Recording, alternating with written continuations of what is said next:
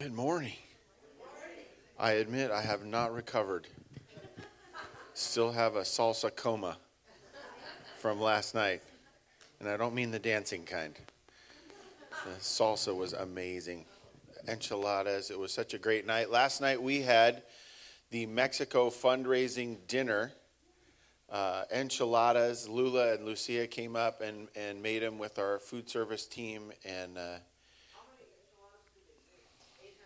8,400. Those are just the ones that Brent ate. So, hey, I want to take a minute because it is kind of a mission weekend for us in some ways. I want to take a minute and let Jan come up and talk just for a second and then introduce our guest for the morning.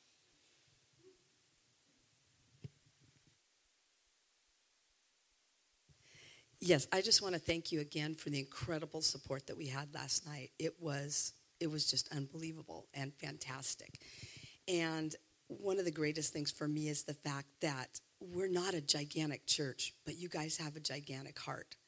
And you've got a heart to get out there and to help people. And that's the thing that I've had the privilege of doing for a number of years with Dennis Hollenbeck.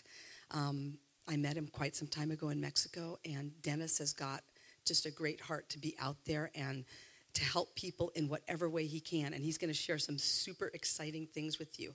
We're going to watch a short video of one of the many things that Dennis has got his hands in.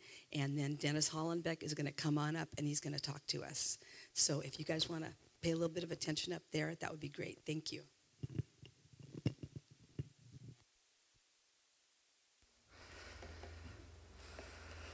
Wow, it's exciting to be here. It's one of those things that I've been looking forward to for a long time. And actually, we've been out traveling. My co-driver is not here this morning. She's actually in Anaheim right now being grandma before she heads home tomorrow. And I will follow her next week and go home. And so we've been up in the Oregon area, spent some time in Redding. Here this weekend, tomorrow morning I leave for Las Vegas, and we'll be there getting ready to help out for the Mint 400. So we're not racing, we're going to be there helping another team. But it's been an exciting beginning of the year. Earlier we had an opportunity to go to DIRT, which is an event put on by Hume Lake Christian Conference Center, and got an opportunity to do some speaking there. So it's been a busy few weeks. And it's not slowing down either. Not too long before I came, we also had to make some decisions within our organization, and so I guess now I'm okay to say officially I became the director/president of Real Life Ministries, and so it's talking. I think you can clap. I was talking with Nick Dravek about how full the plate is. And it's like, where do I pile this? How do I put it on there? And I guess it's like putting gravy on French fries. You just got to kind of pile it on, just kind of let it ooze in with everything. So it was real exciting to have Jan and Scott to invite me here. And a little bit of pressure because usually if I'm asked to come speak, usually that's because the pastor's off fishing or off at a bed and breakfast place somewhere, but he's right here in the front row. So a little bit of pressure. And so another part was very exciting was, generally you go and, how much time do I have? What would you like me to speak on? Because I don't want to, come here and get off on some wild tangent that you guys are like, no, don't go there. She said, no, we want you to come and, be a part of the auction and come and enjoy it, which I'm taking Debbie home a little Pete's tea set, so it'll be awesome. And I got some movie tickets, and someone did a very special thing. I'm going home with 4 bottles of wine, so awesome. And so I got to tell you guys, I've been to a couple fundraisers at some other churches, and you guys go big and you don't go home. So it was awesome. It was great. It was fantastic. And Lula there making enchiladas. Imagine getting to eat like that all summer long. Imagine that. So, yeah, it's a real blessing.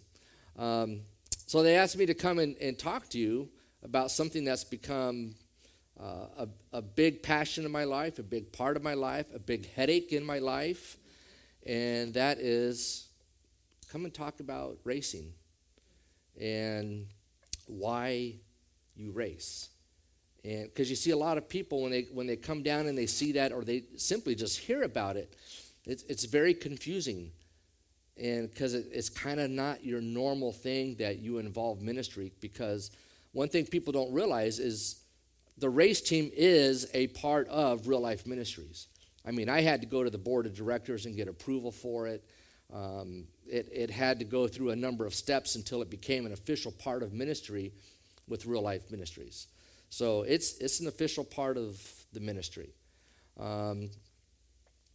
It's a very easy thing to explain why we race, but yet it's also kind of complicated as far as why we race. And I was thinking that I should give you a few numbers about racing, about our team, and which, by the way, the name of our team, if you didn't notice, is Team H12-1, and we're going to cover what that means a little bit later. But we're on our 6th year of racing. We'll be doing 3, maybe 4 races this year. And as of now, we've participated in all these races, mostly down in Baja California. 19 races. We've raced over 8,500 miles. We've had 8 podium finishes, and we've been 3 overall point championship podiums, and which one of those was a championship season. And then not to mention our incredible experience, being a featured team in the movie Dust to Glory, which was just beyond words. That was just a huge blessing. My interest in racing actually started kind of young, because like any kid, well, I shouldn't say any kid, but I know this kid, loved his cars. From going to the Grant's drugstore, which I know very few remember Grant's drugstore, and buying that Matchbox car, to getting Hot Wheels sets, building models, and then eventually someday sitting down in my own home watching racing. My dad used to take me to races when I was a kid, and so there was just this love with auto racing, and it was just fantastic. I just loved the roar of the engines, the smell of the fuel burning, just everything about it was very intriguing to me. The part I also remember about the racing was when we moved to Baja California, I realized that watching racing on TV was no more. It was ending because we just didn't have the availability to watch it. And so I find myself in Valle de Guadalupe visiting some friends, and we strolled down to the riverbed to watch I believe it was might have been the Baja 500 or 1000. I don't remember exactly which race. And find myself standing there in this riverbed with these race cars zinging by. And there's nobody there to tell me, you can't stand here, you can't stand there. There's no guards, no partitions, nothing. And I'm going, wow, this is incredible. This is like racing like most people never see racing. And so we became avid off-road fans. We went from just going from the day to watch the race to it became a whole weekend event. We had maps, and we'd go and check out different places to watch it. So we just became very big off-road fans. And it was a family event. It was an event that we invited our friends, and just a big part of our life. Then I decided to go out and buy a Volkswagen Bug. And most of my life I've been like, muscle car, and then I'm sitting there, sitting in a little Volkswagen, But I found out early in purchasing this Volkswagen that Volkswagen Bugs kind of had like a little cult following. Like people had a different respect for the Volkswagen Beetle. And that came to me, that realization, when a black BMW convertible we're not even talking, it's not even the race car yet. It's just this beige Volkswagen that you would drive to the store to buy a carton of eggs, which, as a matter of fact, this bug belonged to a lifeguard, and he drove it from Walnut, California to Huntington Beach 3 days a week to do his lifeguard duty. So I'm sitting there at the intersection, and up pulls this black BMW, and I'm kind of sitting there, and you have that feeling like someone's staring at you, and I kind of like slowly look over. And there's this guy in his black BMW. He's got his girlfriend or wife with him, and she's got her glasses and everything, and he looks over and he shakes his head and just says, yeah, man. And the girlfriend's just going, oh, man. So, and I was just going, wow, it's just a Volkswagen Beetle. And we had to do some changes with it and make some changes, and somebody asked me a question, hey, why don't we take this and turn it into a Class 11 race car and race it? And I'm thinking, wow, that'd be awesome. What's a Class 11? And I didn't know myself too much what a Class 11 was. And so started the journey of this whole thing about racing and educating and getting to know what is a Class 11. But there's, like I said, it's something that's very easy to explain, but yet it's also very complicated in explaining racing. Why do we race? Well, a big part of why we race is to win. And I know today in a lot of what we see in culture sometimes is looked at as a kind of a selfish attitude or selfish way to look at things. Is that all that's important is just that you win? It's like, well, yeah, that's a big part of it. And especially in a culture today where a lot of people say, you hear a lot, especially, because you don't want to break any hearts. So whether you're a lot of kids is like, don't worry, kids, everybody is a winner. Even if you come in last place, hey, you're a winner too. You're just like the guy in first place. But the guy in first place says, no, I worked really hard to get here on the podium, getting that first place. I was talking to, again, me and Nick had some good talks that were in, that old saying, or part of it is, there's first place, and then what's second place? The first loser. Right, exactly, And believe me, if anyone understands losing and some of that, it's me. We've experienced a lot of it. This shirt that I'm wearing has a little story about winning and about losing, because I bought this shirt, and I'm not a Volkswagen salesman, so I'm not up here to sell you anything.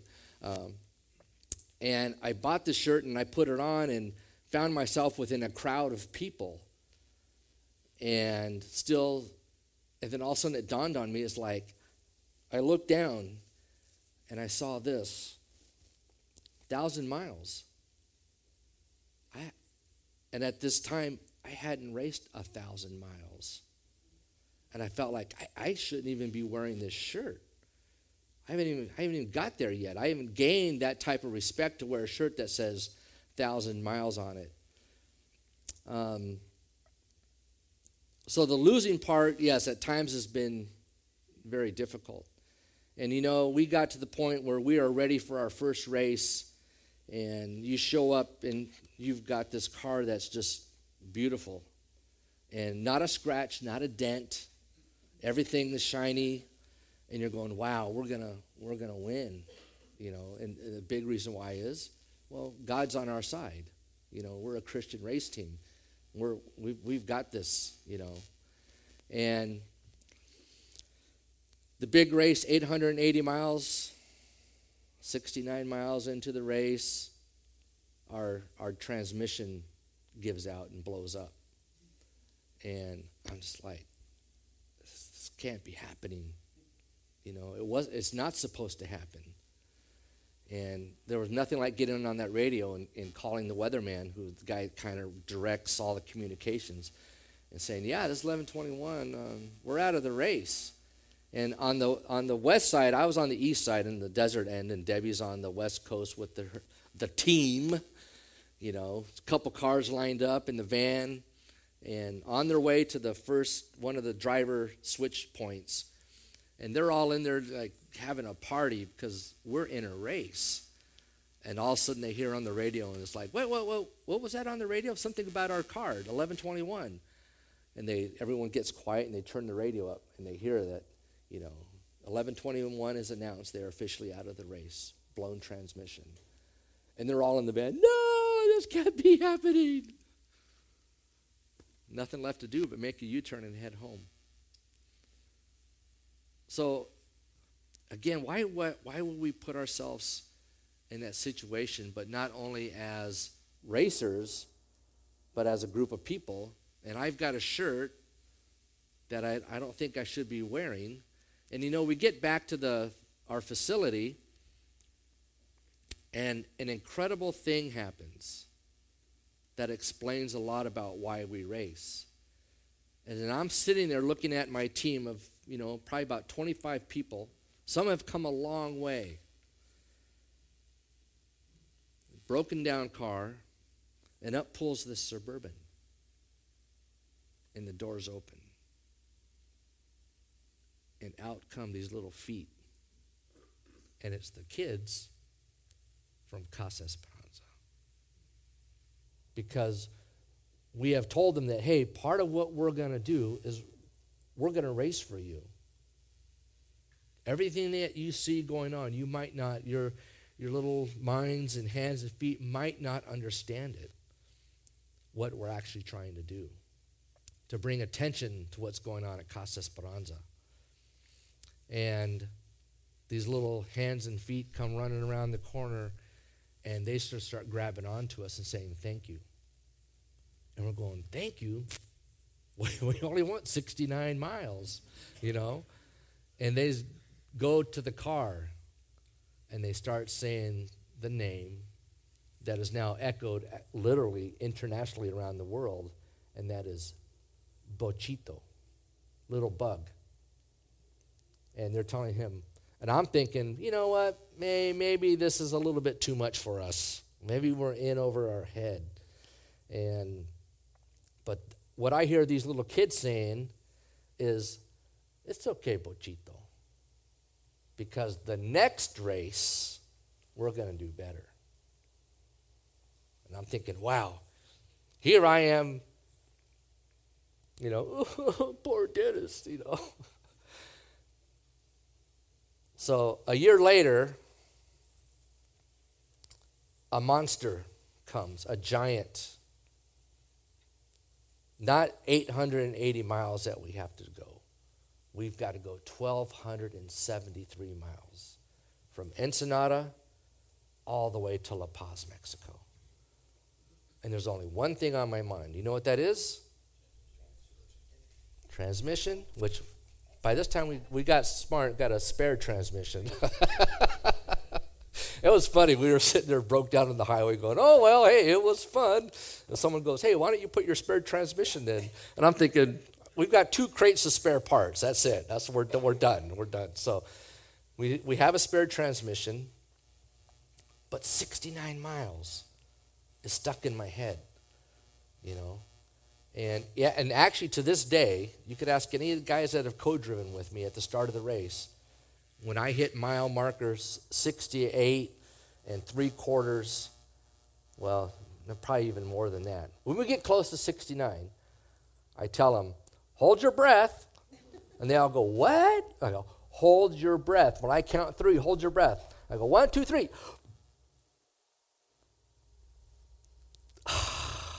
And they go, what was that about?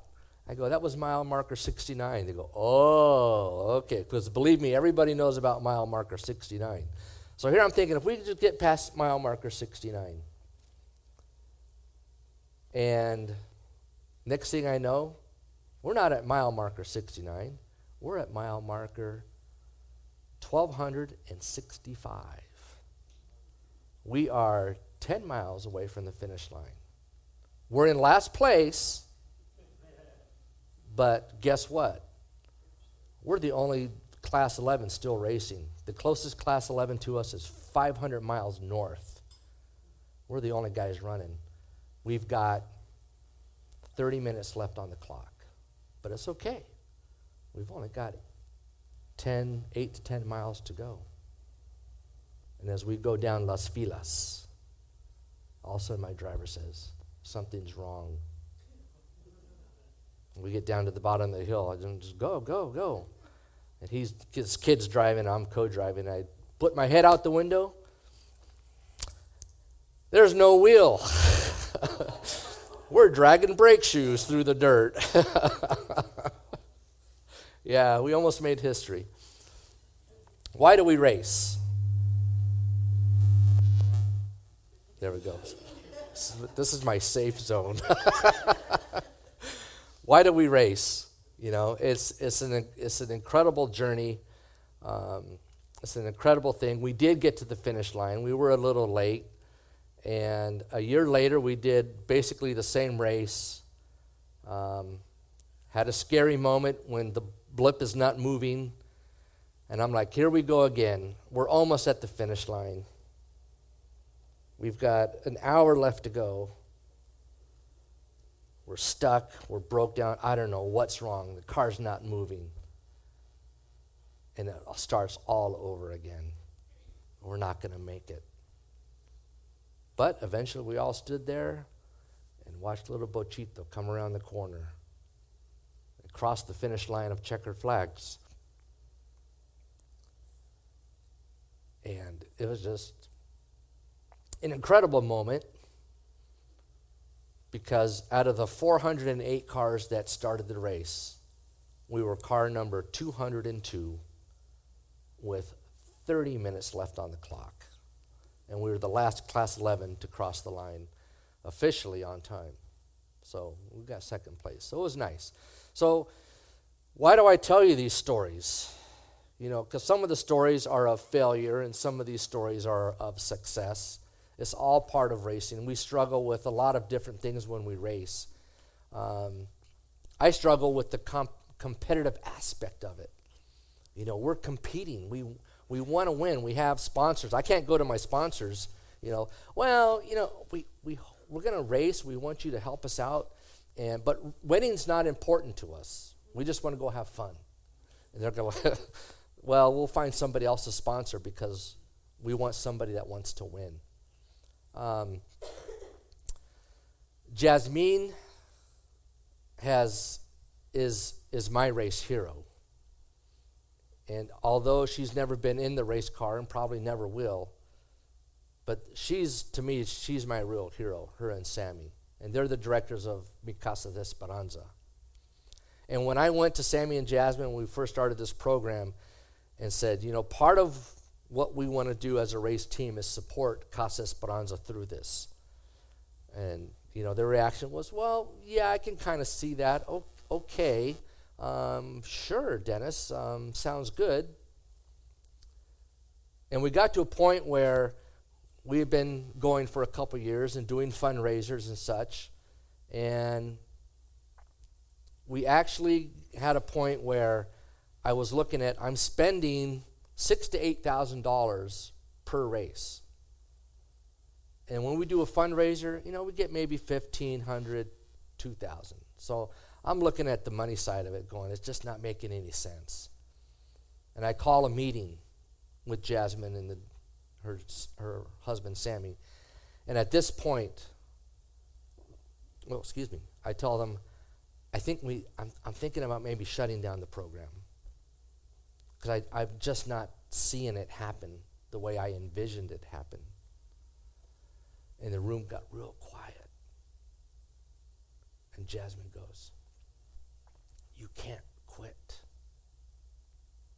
Because, you see, you're looking at a figure. You're looking at something that you're trying to obtain. But it's much deeper than that. It's what it's saying to the moms and the children.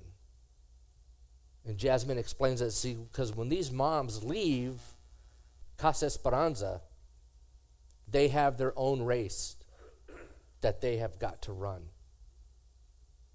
And Bochito, he's our stone, and we throw him at the giant, Goliath, which is the desert.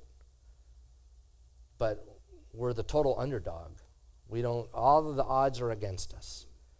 And Jasmine has said, it's like the moms and their children. When they leave Casa Esperanza, all of the odds are against them to not make it. And Casa just struggles and works to get these moms ready to go out and live their life with their children. So part of it is, yes, they look at Bochito and they can relate to this little car that comes back from the races battered and bruised and missing headlights and fenders. And there was a time when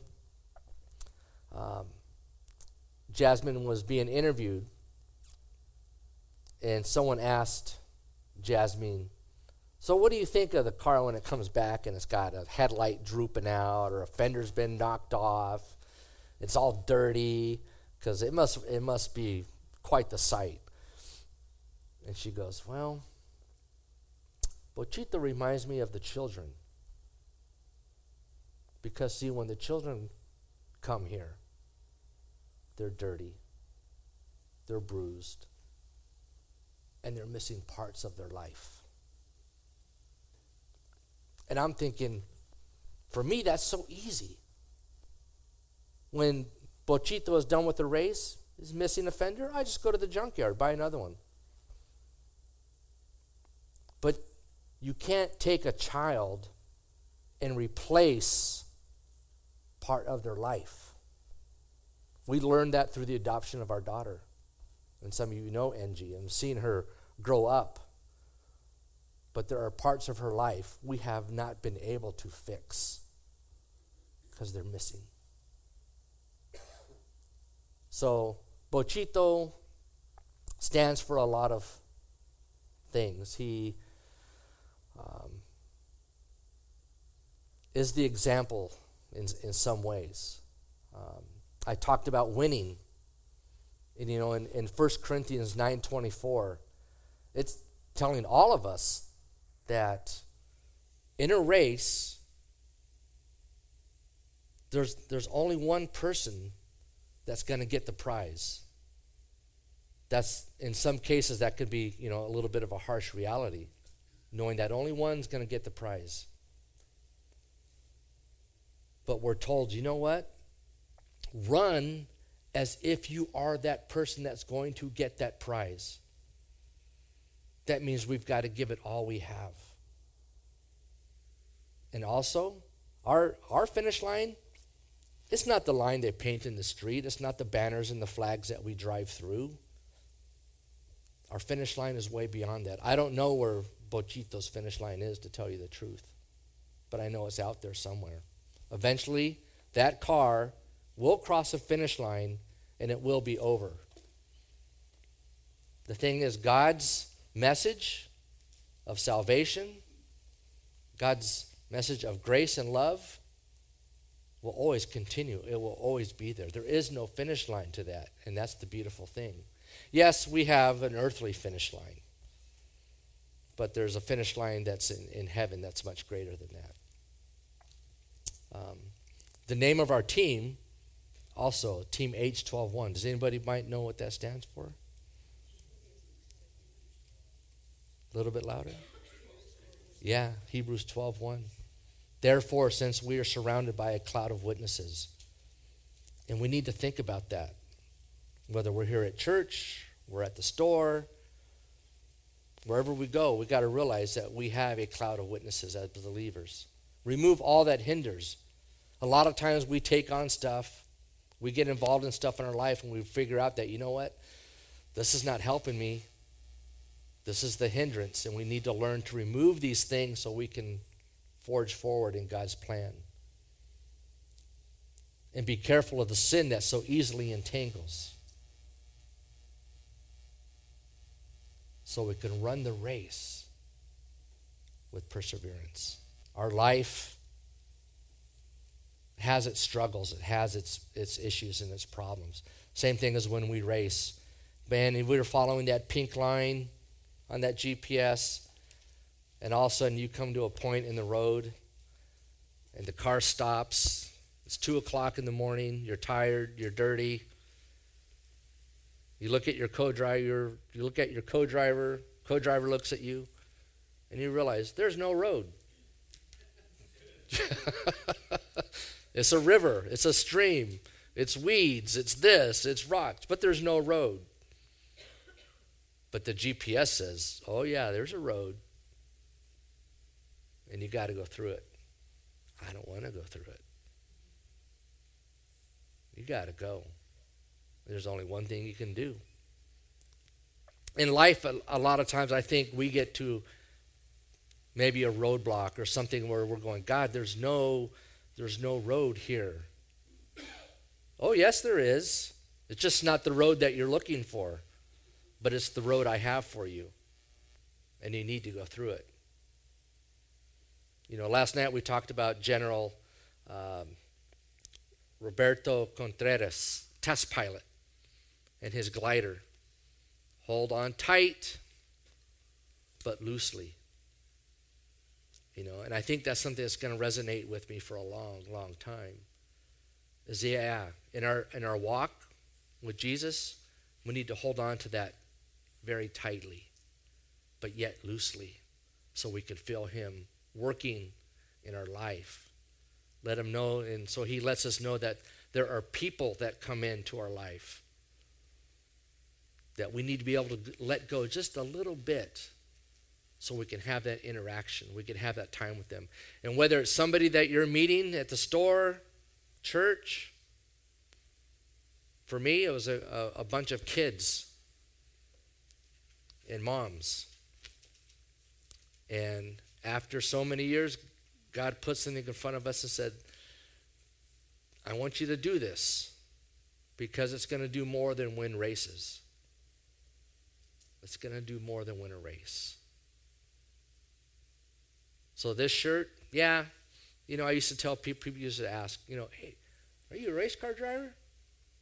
And I'd say, no, I'm not a race car driver. I'm just a guy that gets to drive a race car. But you know what? After 6 years, I think I can say that for myself and my team, we're a race team. We're race car drivers. And God has given us something very special. And we have Bochito. He's our little stone.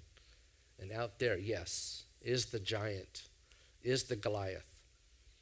And to steal something from of all places, Facebook,